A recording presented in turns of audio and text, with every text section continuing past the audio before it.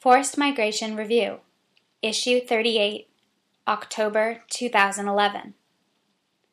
New Technologies, Always an Improvement? By Lisbeth Pilgaard.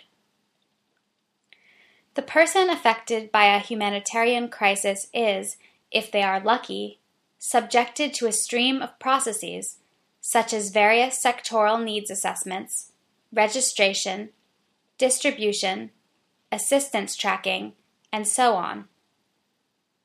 What if all this could be brought rapidly together into validated, corruption-proof lists of beneficiaries with records of their entitlements across programs, as well as their consumption and participation levels? Just imagine a single data card with biometric data, information about other members of the household and their entitlements for shelter, water, food, health, education. And just imagine if that card also carried data of how many distributions or cash transfers had already been received, whether children were malnourished or not, and whether they had been vaccinated or attend school or not. This would allow aid to be tailored to the household, allow beneficiaries control of their overall entitlements and choice in their utilization and increased efficiency of assistance, and, not least, fewer assessments. Technology is supposed to enhance our collective ability to recognize, describe, coordinate, resource, and respond to crisis-affected people. But the support environment is critical. Technology has to be more than good, simple to use, and robust. It has to be widely adopted to be useful in creating new shared capabilities. If everyone is using different technologies, the results can be worse than no technological development at all. Various systems for rapid digitized registration and the use of biometrics, for example, have been piloted, including by the Norwegian Refugee Council. Many evaluations of such technology have been positive, but where are these technologies today? No agency has the power to say, "We will now adopt this technology and not the other one, and we will all use it." There is an absence of the necessary critical mass of decision-making power in the humanitarian world to invoke shared technology standards.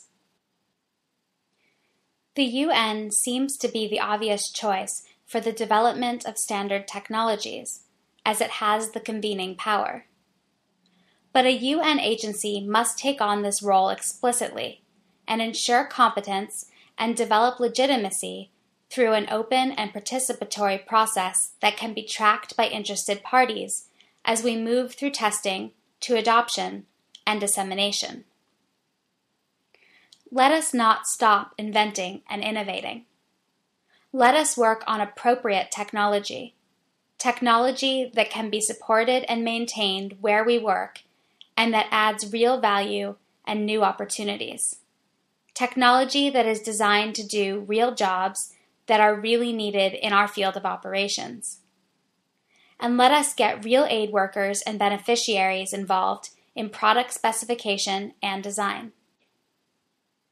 We must not let technology become a barrier to engaging and communicating with the people who need protection and assistance. The risks are there that it further separates us from people we wish to work with and for. The greatest technological achievements, remote monitoring, for example, may undermine our purpose by enabling us to be physically absent. Humanitarian action is also about proximity, compassion, and solidarity, whilst witnessing and documenting the violation of rights. This short article is extracted from a presentation given at the DIHAD conference in Dubai in March 2011, which focused on new technologies.